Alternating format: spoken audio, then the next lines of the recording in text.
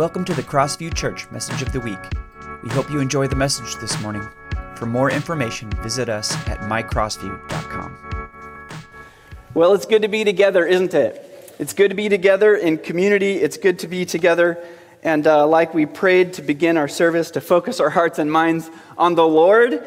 And I just want to say it's good to be together whether you're in the room, whether you're joining us online, or whether you're joining us throughout the week. And maybe you know that happens, that we look a little bit different than just those of us who are here in the room. We actually have a pretty good group of people that join us online each week and throughout the week. And it's important that we recognize and understand that is how our church family looks. And that's been the case certainly since the pandemic and after the pandemic.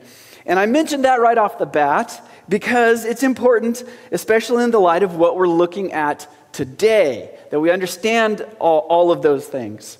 As we continue in our series looking at words and ideas, themes that are really important throughout Scripture, today we're talking about the idea of fellowship. Fellowship. Now, Pastor Holly and I had a really fun kind of conversation about that this last week, talking about how the word fellowship can sound really churchy.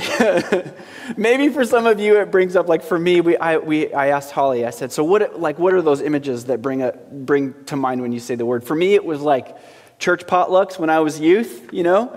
You never know what's going to come, but it's always going to be good.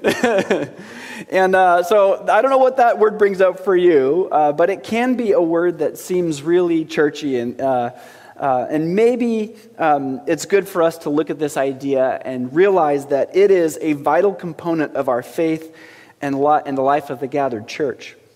It's really important that we understand what it is and why it's important to us. And it's important that we recognize we need each other, not just individuals, but the larger context of our church family and community as well. So I also just want to recognize that depending on your personality or maybe the current reality of what you're facing in life, the idea of fellowship can either be wonderful, or as in like it really excites you, it gives you life, or maybe it can be more draining. It takes more effort and more energy. I see you introverts. One commentator wrote this: I hate fellowship. He says, okay, sorry, that sounded harsh. What I mean is I hate small talk. Unfortunately, he said, in most of the churches that I've been in America, that tends to be the way that we think about fellowship. Now, unfortunately, I think the idea of fellowship for many churches, and certainly for people outside of the church maybe looking in, it's lost some of the depth of its meaning for us as we think about this. And even worse than fellowship being only about something like small talk, maybe this rings true to us. This commentator goes actually a bit further when he's talking about the idea of fellowship that he's experienced in some American churches. He said, I gained insight about the American culture of fellowship when I was reading an article about how immigrant pastors process their experience of American churches. A Guatemalan pastor recounts the first time that he went to an American church. The American pastor announced a church event and said, be sure to come, you'll have a blast. And the Guatemalan pastor never heard pastors talk like this in Guatemala. He found it bewildering, this commentator writes, that this was emphasizing the entertainment value of the event and not how one would grow in their faith or connect deeply with other people. And he wrote, I wondered if having a blast was the most important thing for Christians in the U.S. Woo! Yikes. That's kind of tough to hear, isn't it? But I'm making a point, and I want to draw us deeper into understanding what the idea of fellowship is all about. Because I think if we're honest, that kind of rings true a little bit to us. So the point of today is for us to understand in more depth and reclaim the importance of the idea of fellowship and what it means to us as individuals and our community of faith and the kingdom of God globally. So I want to look at what the Bible says about this important idea, and I really am asking that the Spirit speak to us deeply this morning. So I want to talk about a really helpful word that we find in Scripture when it talks about this idea. And then we're going to look at a couple of passages that help us understand the idea of fellowship in a more meaningful way. So the word that is often translated as fellowship in Scripture, translated into English as fellowship, is the word, and this will be familiar to you. It's the word koinonia. Does that sound familiar? Maybe you know it, maybe you don't. It comes from the base word that actually means common. Did you know that? It means common. And I love this. This is really helpful. I'll give you a word picture that one commentator I read wrote.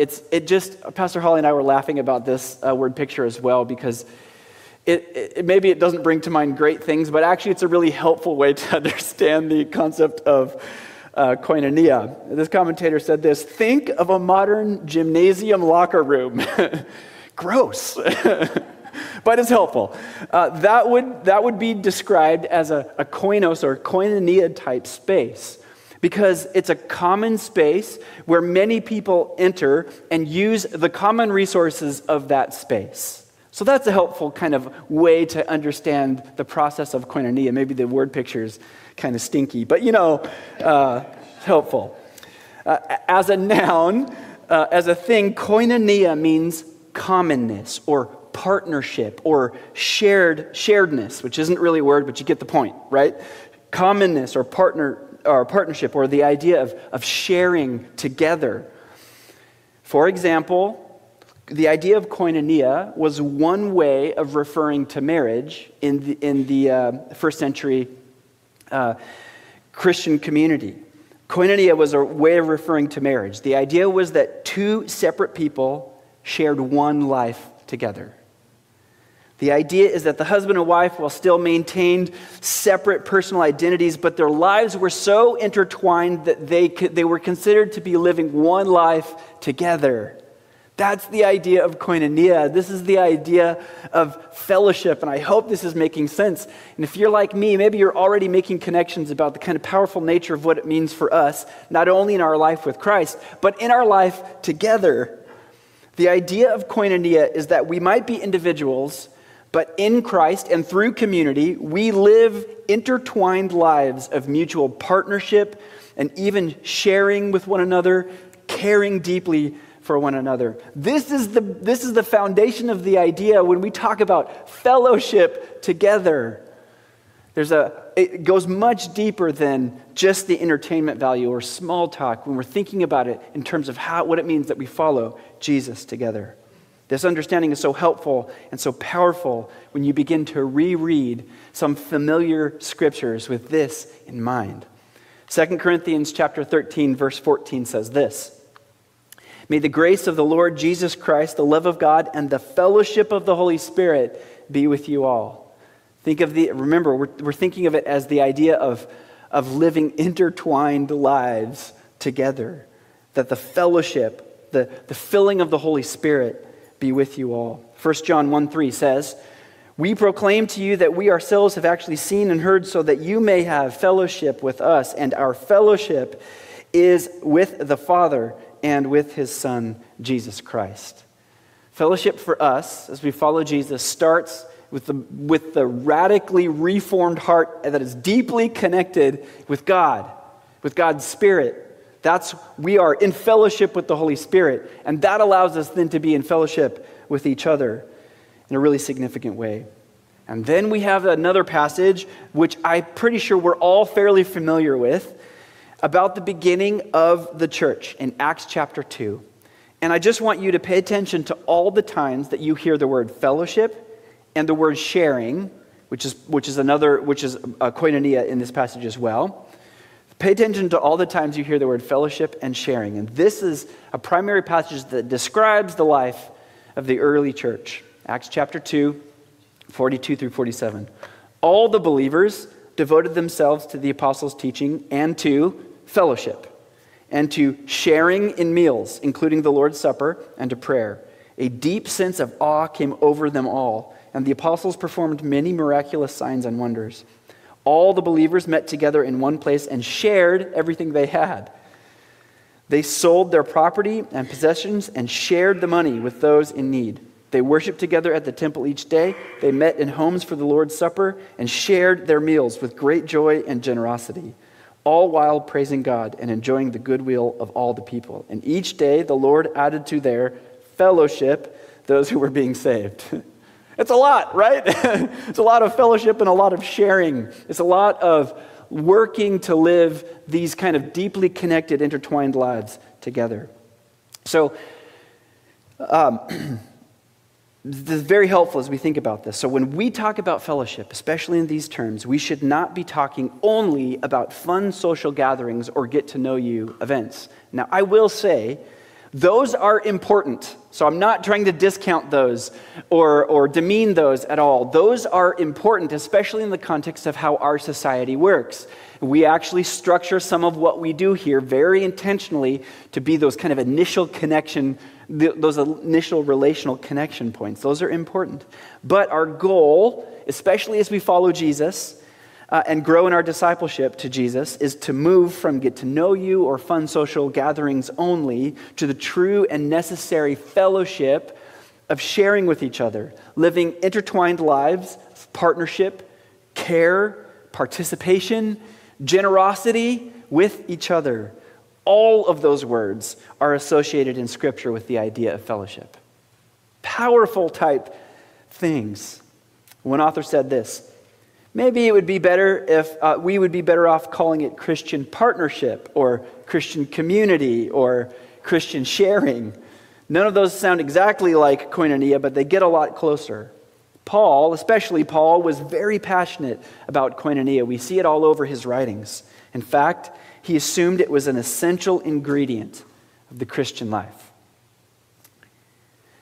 So we see this all throughout Scripture. This is wonderful. So in the Old Testament, if we define fellowship as living life together, sharing in common, the essence of Israel's life with God was a reflection of that. Living intertwined lives, depending on each other together. Israel's relationship with God, that's what covenant life with God was all about. It was about mutual trust. It was about risky involvement, trust so much that it felt risky from the people toward God, and all those things that come with turning toward each other, living intertwined lives. This is the idea of fellowship. There are many examples that we could cite in the Old Testament about what this looks like. There are times when the Scriptures tell us of how God was in communion or had fellowship with individuals, but also that His presence was literally in the middle of the people. We've talked about this a little bit before, but think, for example, about the tabernacle in the Old Testament, or later the temple. The tabernacle, as it traveled with people, right, the tent of God's presence, it was literally put in the middle of their society. In the middle, and they'd put all their tents around it. So, God's presence, the people were ordering their lives, ordering their community, sharing their identity around God's presence in their very midst, living an intertwined life with God and with each other. Pretty cool. It's a pretty significant way of looking at and understanding the idea of fellowship. There's another example, I think one that drives home the idea from the Old Testament, and it's very practical, actually. I thought this was a really cool insight, and it was how the Israelites in the desert had to rely on God for everything, even their provision of daily food. Manna from heaven. Do you remember that story? But one author put it this, he had this great insight about it. He said this: there was just enough manna for each person to have one portion. If any one person took a little too much, someone else would go hungry. Why would God send so little manna? Certainly it was so that they could trust Him on a daily basis, but it was also so that they could learn to care well for each other. There was always the temptation to take just a tad bit more, right? You ever felt that temptation? Just in case, but they had to learn the lesson, the part of fellowship, being part of a sharing community. It's not just giving, but also making sure not to take more than you need. This was a significant life-shaping lesson in community care, respect, love, and fellowship in the desert. Pretty incredible. Think about the impact that your actions have on other people, especially in the context of that story. The idea of caring well for each other, sharing what we have for everyone. So as we look toward the New Testament, We move from fellowship with God looking like something like his presence in a tent in the middle of their community to his living, active spirit in the heart of every believer and in his church. We've talked about that before. And it's an incredible way that God moves his presence into each of us and into our communities. As a result of Christ's finished work on the cross, God now makes his permanent home in the heart of every believer. In your heart. Praise the Lord. Thank you, Jesus.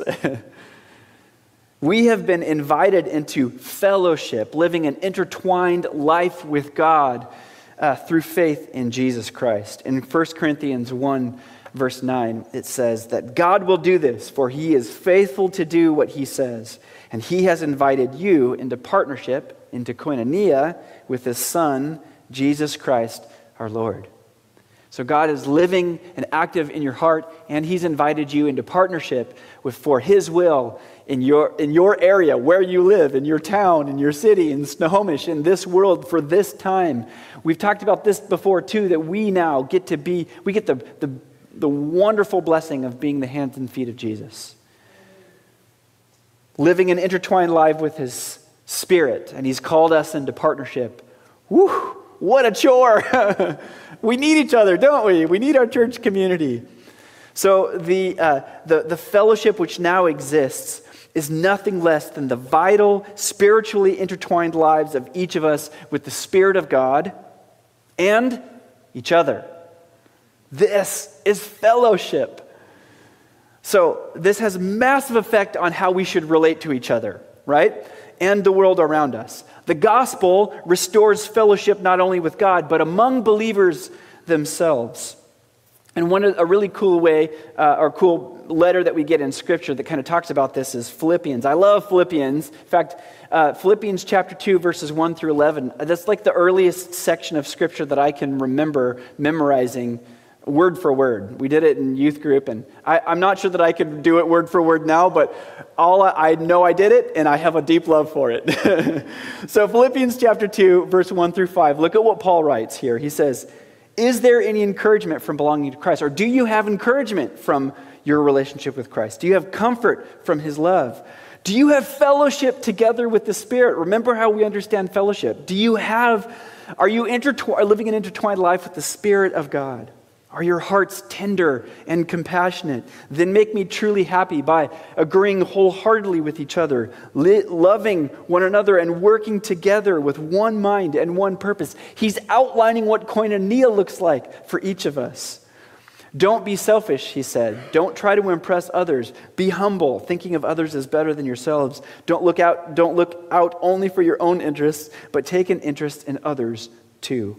You must have the same attitude that Christ Jesus had. Okay, Paul, we hear the call. We know it's tough, but we're in for it.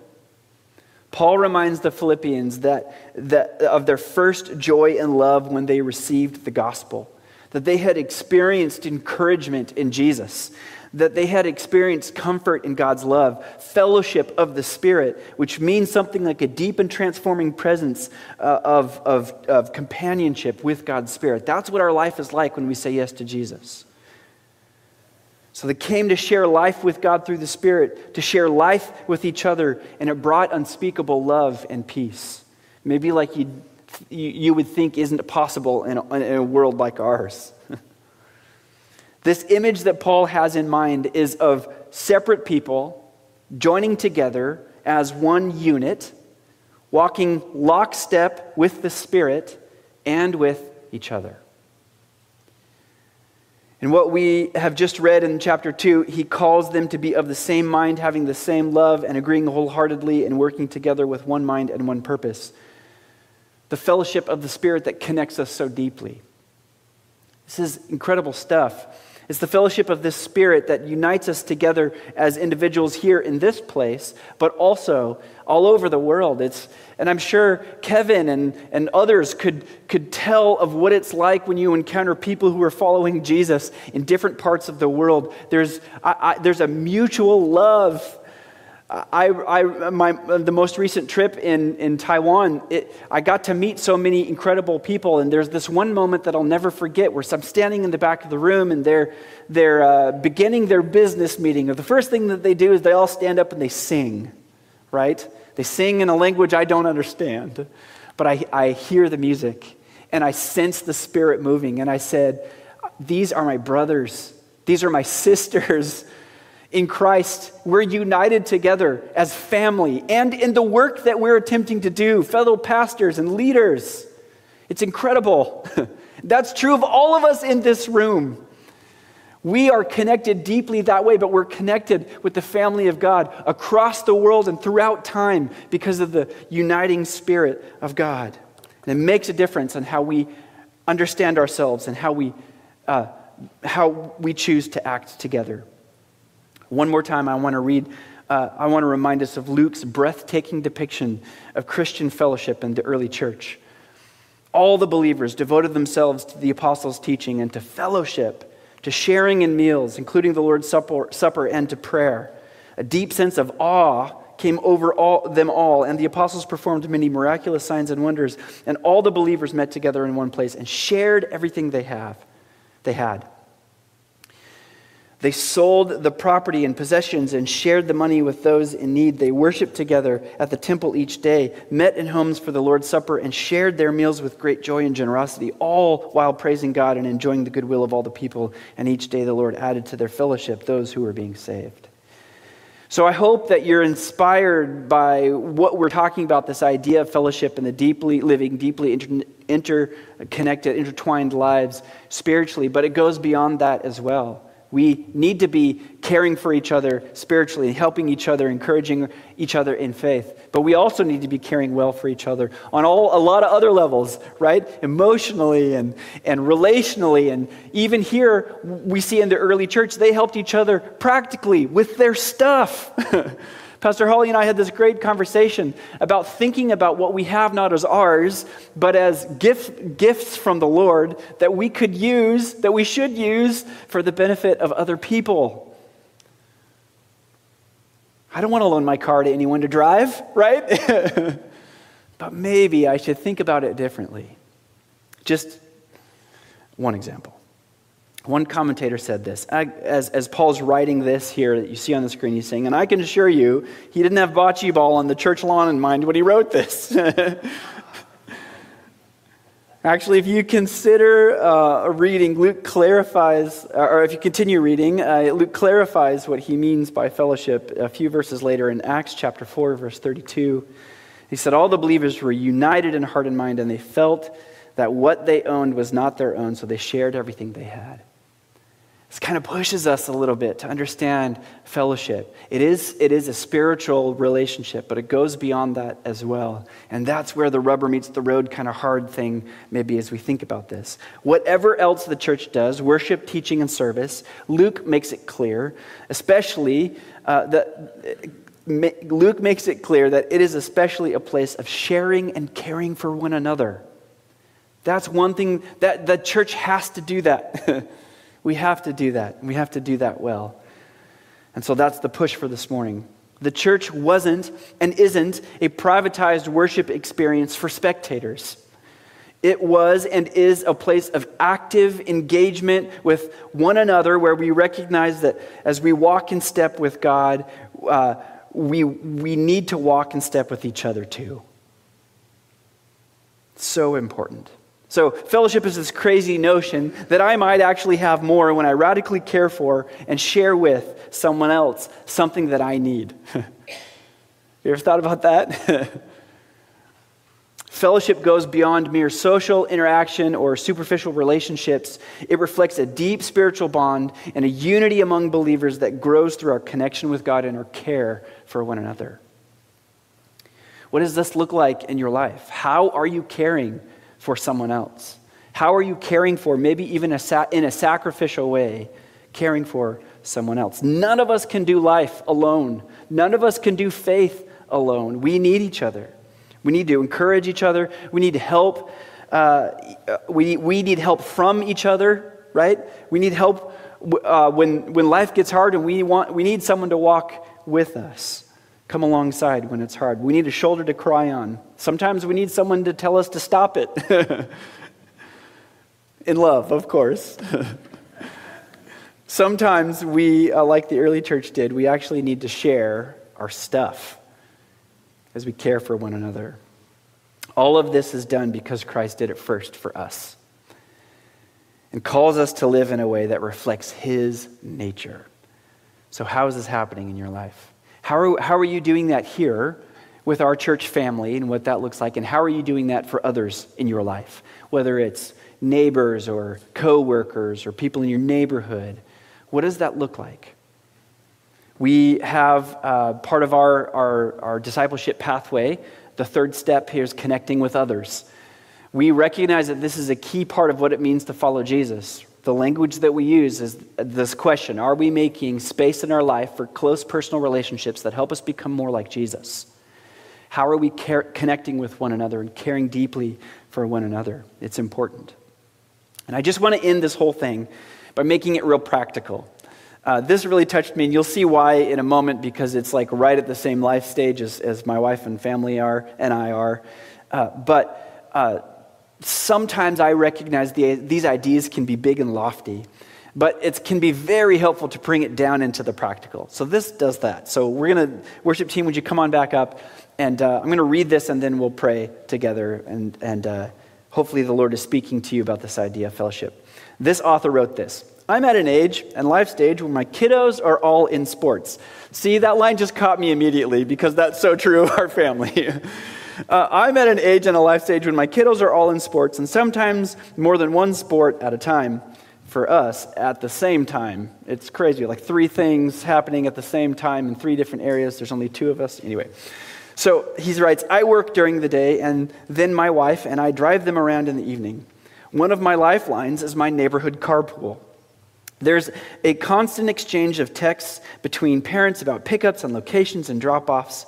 It is interesting to me how I can miss a Sunday at church and everything is fine. Maybe people hardly even seem to notice. But if my carpool partner is unavailable, it completely wrecks my life. Or perhaps, to put it another way around, with my kids' sports carpool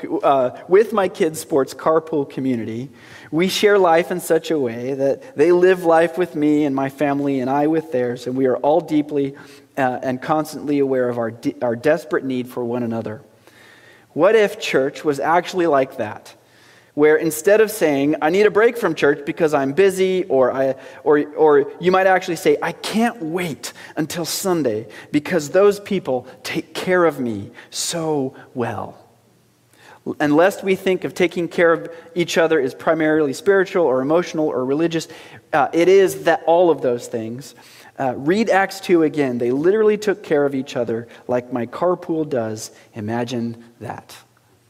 What a great way for us to take this idea and make it really practical.